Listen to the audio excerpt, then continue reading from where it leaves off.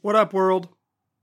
It's your past first point guard and Blazer beat writer Mike Richmond. You're listening to another episode of Locked On Blazers, part of the Locked On Podcast Network, available wherever you get podcasts. Today's episode is the latest installment of the Locked On Blazers Countdown and Training Camp. We're dedicating a full episode to every player on the roster and giving you a brief but thorough look at what they'll bring to the team. We'll look at how they performed last season, we'll talk best case and worst case scenarios, and then we'll round out the episode with a discussion of expectations and likely role they'll play with the Blazers. This is our 12th installment of the Countdown and Training Camp, so if you missed any, check your podcast feed and start catching up today. We're a week away from training camp. You can get all caught up in 1 week. Just check your feed, listen to all 12, know what you need to know about this roster. Today, for number 12, talking about number 27, the Bosnian Beast, all things Jusuf Nurkic. So let's get into it with a recap of his 2018-19 season. Jusuf Nurkic appeared in 72 games, all starts. Averaged 15.6 points, shot 50.8% from the floor, grabbed 10.4 rebounds, dished out 3.2 assists, and as long as we're doing verbs, swatted 1.4 shots. It's a great year for Jusuf. No doubt about it. No way around that one. Career highs in points, career highs in rebounds, career highs in assists. It was a career high field goal percentage. The best he's ever shot from 2-point range. Also, he made three-pointers for the first time in his career. He went 3 for 29 from deep. That's 10.3% for those of you scoring at home. I guess that's exciting because heading into training camp last year, there was this rumored long-range attack that was supposed to become part of Jusuf Nurkic's arsenal. He was going to become a three-point shooter, a pick-and-pop threat from beyond the arc, and he kind of spent part of preseason bombing away from three, but he didn't really shoot threes once the season got going, and that's fine. It's actually good. It's good. I'll go further. Not every player in the league needs to shoot threes, particularly people built and skilled like Jusuf Nurkic, because if he's around the three-point line, it means he's not around the rim. And when he was around the rim last year, he grabbed a career-high 3.4 offensive rebounds a game. He helps the team by not being at the three-point line. And as just a side note, can the media people stop falling for this weird training camp trope where big guys are going to add a three-point shot? Of course he can shoot threes. Robin Lopez used to shoot threes in warm-ups. Doesn't mean they should. It's almost always a pipe dream. Don't fall for it. At media day, when someone says they're going to start shooting threes, when Hassan Whiteside starts talking about three-point range, don't fall for it, y'all. Don't get caught up in it again. Okay, back on track. While Nurkic didn't finish as efficiently at the rim as he did last season, that's from, as efficiently did in the 2017-18 season, that's 0 to 3 feet, according to basketballreference.com. His overall offensive decision-making took a massive step forward, and his defensive impact was the best we've ever seen from him. He was, by nearly every measure, or just watching him if you're into the eye test and hate the numbers, sorry, nerds, this was the best professional season of his career. It's as good as he's ever been. And his season was dotted with some massive production. The big one is the 2020 5x5 game that he had on January 1st in Sacramento when he had 24 points, 23 rebounds, 7 assists, 5 steals, 5 blocks. It's one of those, no player has ever done this had a 5x5 with 2020. Just a monster game, even if no one had ever done it. Blazers kind of needed him in that game. They didn't really pull away from the Kings team. The Kings were giving him trouble, and Jusuf did absolutely everything. I mean, 23 rebounds is just a monster game. And a couple weeks later, he notched his first career triple-double. He had 10, 10, and 10. Ooh, that symmetry. It's so nice and round. On January 16th, that triple-double came. First triple-double of his career, got it before Damian Lillard, notably, and just before CJ McCollum notched his against the Cavs. A classic game where Jusuf said he wasn't hunting a triple-double, but he was very clearly hunting a triple-double. One of the most beautiful things, him telling Damian Lillard, here, run this play so you can shoot and I can get assist, and then going into the locker room and saying, I had no idea how many assists I had, even though he very clearly was hunting it. A beautiful thing that I'll always remember. But the real story of Jusuf Nurkic's season is not the 2025 by 5 or me remembering him lying to the media. It's that it ended abruptly and gruesomely when he suffered fractures of his tibia and fibula in his left leg on March 25th in double overtime at home against the Nets. Nurkic laying on the court will be an image that will stick with me for a long time. CJ McCollum, coming out to bring him a towel to put over his face so he wouldn't be, seen crying on TV by his teammates because he suffered this terrible injury is something that I will never forget. It was just a really, really tough moment to watch for so many reasons. Just one, because the frailty of the human body, you're reminded of it and it's terrifying. And two, because he was playing his absolute best basketball he ever played, and to see him at that peak, know that he's going to be, that his career at least, it could be in jeopardy so quickly, just in an instant, is just just a really tough thing to make sense of in the moment. I don't know if you do recall this from that game, the actual basketball stuff that kind of got overshadowed from that horrific moment was that he put up a season high 32 points. He had 16 rebounds, 5 assists, and 4 blocks. He was balling against the Nets. But his season ended right there, March 25th. Blazers marched on without him, but he wasn't going to play again, and we'll talk about when he might play again later on in the episode. But Nurkic wasn't done being around the team. He wasn't disappeared in rehab or back in Bosnia or moping somewhere in Portland and just not hanging out around the team. Sad for himself. Instead, he surprised the team by joining a film session at the practice facility. Had a game 1 of their playoff series against OKC. He walked into the room and famously said, "Heard you need some help, coach." And then in game 5, legend has it that he left his house with the Blazers trailing with about 3 minutes to play in the third quarter, only to have Portland storm back, close the game on a 13-2 run, capped by Damian Lillard's 37-footer that clinched the series. I'm not sure that story is entirely true, guys. I've heard some conflicting things about when Jusuf might have actually been at the arena. But my guy understands that the truth should never get in the way of a good story. So even if he might have been at the arena a little earlier than he claims, the legend lives on. Nurkic appeared on the bench with the Blazers down 8, under 3 minutes left to play in the game. Portland pulled off a stunning rally, thanks to his presence and Damian Lillard's heroics. The moral here is never fact-check a legend. But that night, as maybe as surprising as anything, was that Nurk was walking around under his own power. He had a cast under his suit, some support for that leg, but he wasn't walking on crutches, and he seemed to be moving. At least he was, walking around like a normal dude. Maybe not like a basketball player, but like a normal guy. And by all accounts from the Blazers, both public and private, Nurk, who just turned 25, is on track and on schedule in his rehabilitation. But on track and on schedule still means that he's not going to return the court till probably February. And I'd bet the Blazers are overly cautious getting him back on the court. So that's what I want to talk about in the second segment.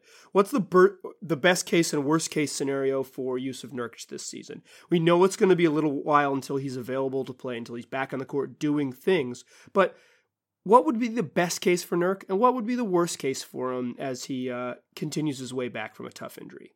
Before we get there, I want to tell you guys about DoorDash. Long day at work? Still stuck at the office? Treat yourself to the meal you deserve and have your favorite restaurants come to you with DoorDash. Right now, my listeners can get $5 off their first order of $15 or more when they download the DoorDash app and enter the promo code LOCKEDON. That's the DoorDash app, promo code LOCKEDON, LOCKEDON. Check it out. Okay, so we went through Jusuf Nurkic's 2018-19 season. His absolute best season in the pros that ended so quickly and horrifically, really, if we're being honest. But I want to move on from that I mean, not entirely because it's part of the context, but I want to talk best case and worst case scenarios for Jusuf. And the caveat generally with this segment and the other ones that I've done is that these are within reason and without injury. So we're only talking about MVPs if guys can win MVPs, and we're not really talking about injuries. We're talking about on-court production. With Jusuf, we do have to change the rules a little bit because I'm not going to talk about, re-injury and all these things. I'm not a doctor. I have no idea. But the injury is part of the context. So we will discuss a little bit of health when we've usually avoided that at all costs because this is about stuff that happens on the basketball court. So what's the best case scenario for Jusuf Nurkic?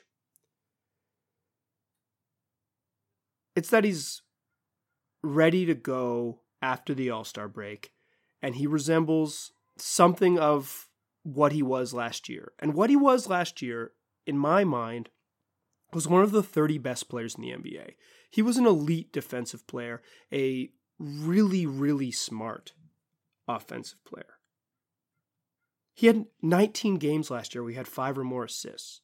He was a huge cog in that pick and roll for the Blazers. And on the other end, he was a space eater, a rebounder, and someone who really fit into Terry Stotts' system. So the best case for Jusuf Nurkic is that when he comes back, and I'm saying after the All-Star break because I don't think early February he's going to get going right away. So the best case scenario is that second half of February, March and April and into the playoffs, that Jusuf Nurkic looks like the Jusuf Nurkic you saw last season.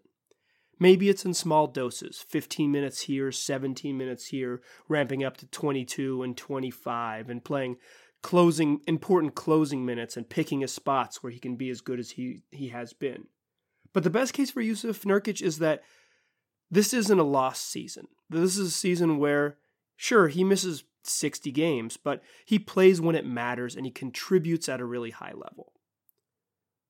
The best case for Jusuf Nurkic is that early on, he's the best backup center in the NBA when he returns. There's no better backup center in the league, and it isn't close. He's a dominant force off the bench in small minutes. And the best case scenario is that eventually he transitions to being a starting force. What that means with Hassan Whiteside, we'll have to figure out when we get there. But the best case for Jusuf Nurkic is that he's ready to go, and he ramps up into being the player that you know he can be if you've watched him play. The worst case for Jusuf Nurkic is simple. It's that this is a lost season. It's that a serious leg injury, multiple fractures in his leg, holding up a 300-pound frame for a guy that has had a handful of conditioning issues over the years is just too much to come back from. And he can't get all the way back to what he was, and he needs more time. The worst case for Jusuf Nurkic is that he never becomes that best backup center in the league because he's just not ready to be an NBA player in February. And he's not ready to be there in March either, and he's not quite ready in April. And then when the games really matter in the playoffs, it's uncomfortable turning it over to a guy who's still finding himself and finding his wind and getting back into the condition that it takes to play basketball at the highest level. The worst case for Jusuf Nurkic is that the 2019 or 2020-2021 season is the first time that we really get a chance to see what he can be like post-injury. We just never get a glimpse. He's not ready either for health reasons or for conditioning reasons or any number of things. It's that this injury actually does take more time than the 11-month timeline that he needs. And really to get back to playing basketball at the highest level, he needs more like 15 months. And the Blazers just don't have 15 months to give him. It's just the way time works. The worst case for Jusuf Nurkic is that, like last year, he spends part of the playoffs wearing novelty t-shirts and being a really big fan. And by really big, I mean like 7 feet, 300 pounds, and also an enthusiast.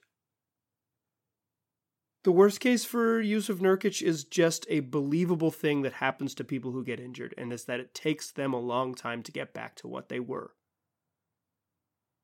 By all accounts, this was the good version, whatever that means, of this break. That he didn't suffer ligament damage and he didn't suffer muscle damage. This was a clean break, clean fracture. And that, as far as these things go, that's what you'd rather have happen to you if you're going to break your leg the way that Jusuf did. But, and we've now reached the part of this segment I call Caveat Corner. I don't think Jusuf Nurkic can get back to that best case scenario I laid out, but I also think it's fairly likely that he is a contributor this year. And so, like almost everyone that I've done these best case and worst case polls for, is that they're polls for a reason. Guys aren't going to swing super hard one way or the other. They're very likely to land in the middle. And I think that's what we'll see from Jusuf Nurkic, is that he can contribute a little bit this season, but this is a tough injury to come back from. And he's a tough build to come back from a lower body injury. What I want to talk about in the third segment is, what's a reasonable expectation and a reasonable role?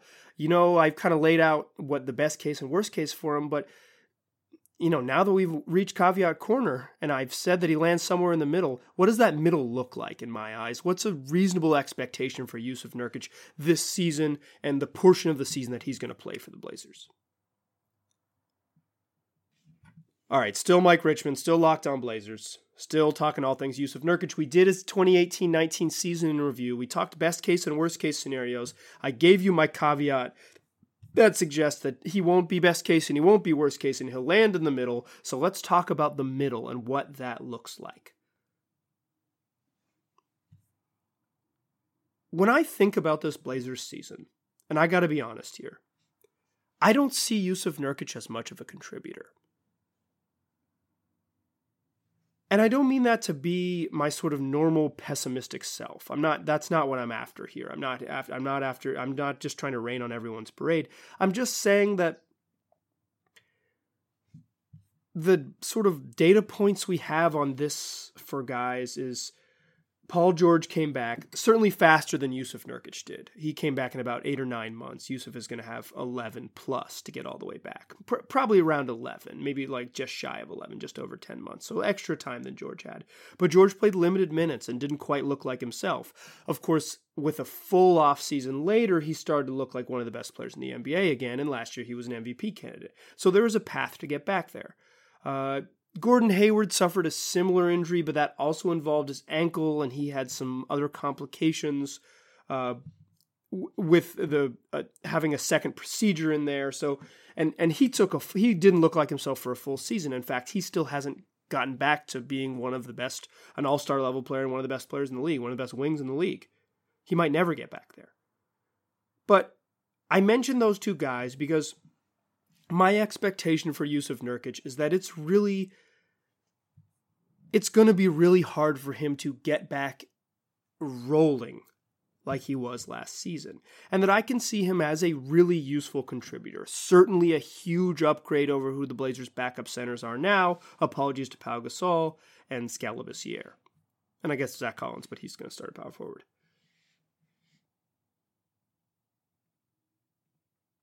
So I think he can be an upgrade. I think he can be a valuable contributor and play a small, very limited role. But when I think about the season as a whole, I can't imagine, it's hard for me to imagine him being any more than a role player this year. Because of how big he is, because of how difficult this injury to come back from, and because he's going to be dropped into the most competitive months of the NBA season. He doesn't get to ramp up during October and November when teams are still kind of figuring out the rotations and who's good and who's not good. He's going to get dropped in during the Western Conference playoff race that is going to be incredibly tight in February and March. He's going to be dropped into the toughest games of the season, and so he won't necessarily, there'll be some nights, some down nights when they'll play bad teams and he maybe get a chance to find his legs, but there won't be as sort of big of a leash as much as wide of a window for him to kind of find his legs and play. He's going to have a chance, and it's going to be a difficult one. And because the Blazers' margin for error will likely be very thin around then, if he's not ready, then I think you just roll with Hassan Whiteside. And that's why I say when I think about this season, I just have trouble seeing Nurk as a major contributor. Sure, he's going to end up on the court in my sort of, with the way I see this playing out, but I have a hard time thinking, I just straight up don't think we'll see the Nurk of 2018-19 when he was fantastic. And in small doses, I'm not sure he'll even in small doses, I don't think he'll get to that level. It'll be a challenging year for him and an interesting one. And I do think when he comes back initially, he comes off the bench and they play him. That's sort of, you're looking for a specific role. I think it's 12 to 15 minutes a night off the bench, backing up Hassan Whiteside.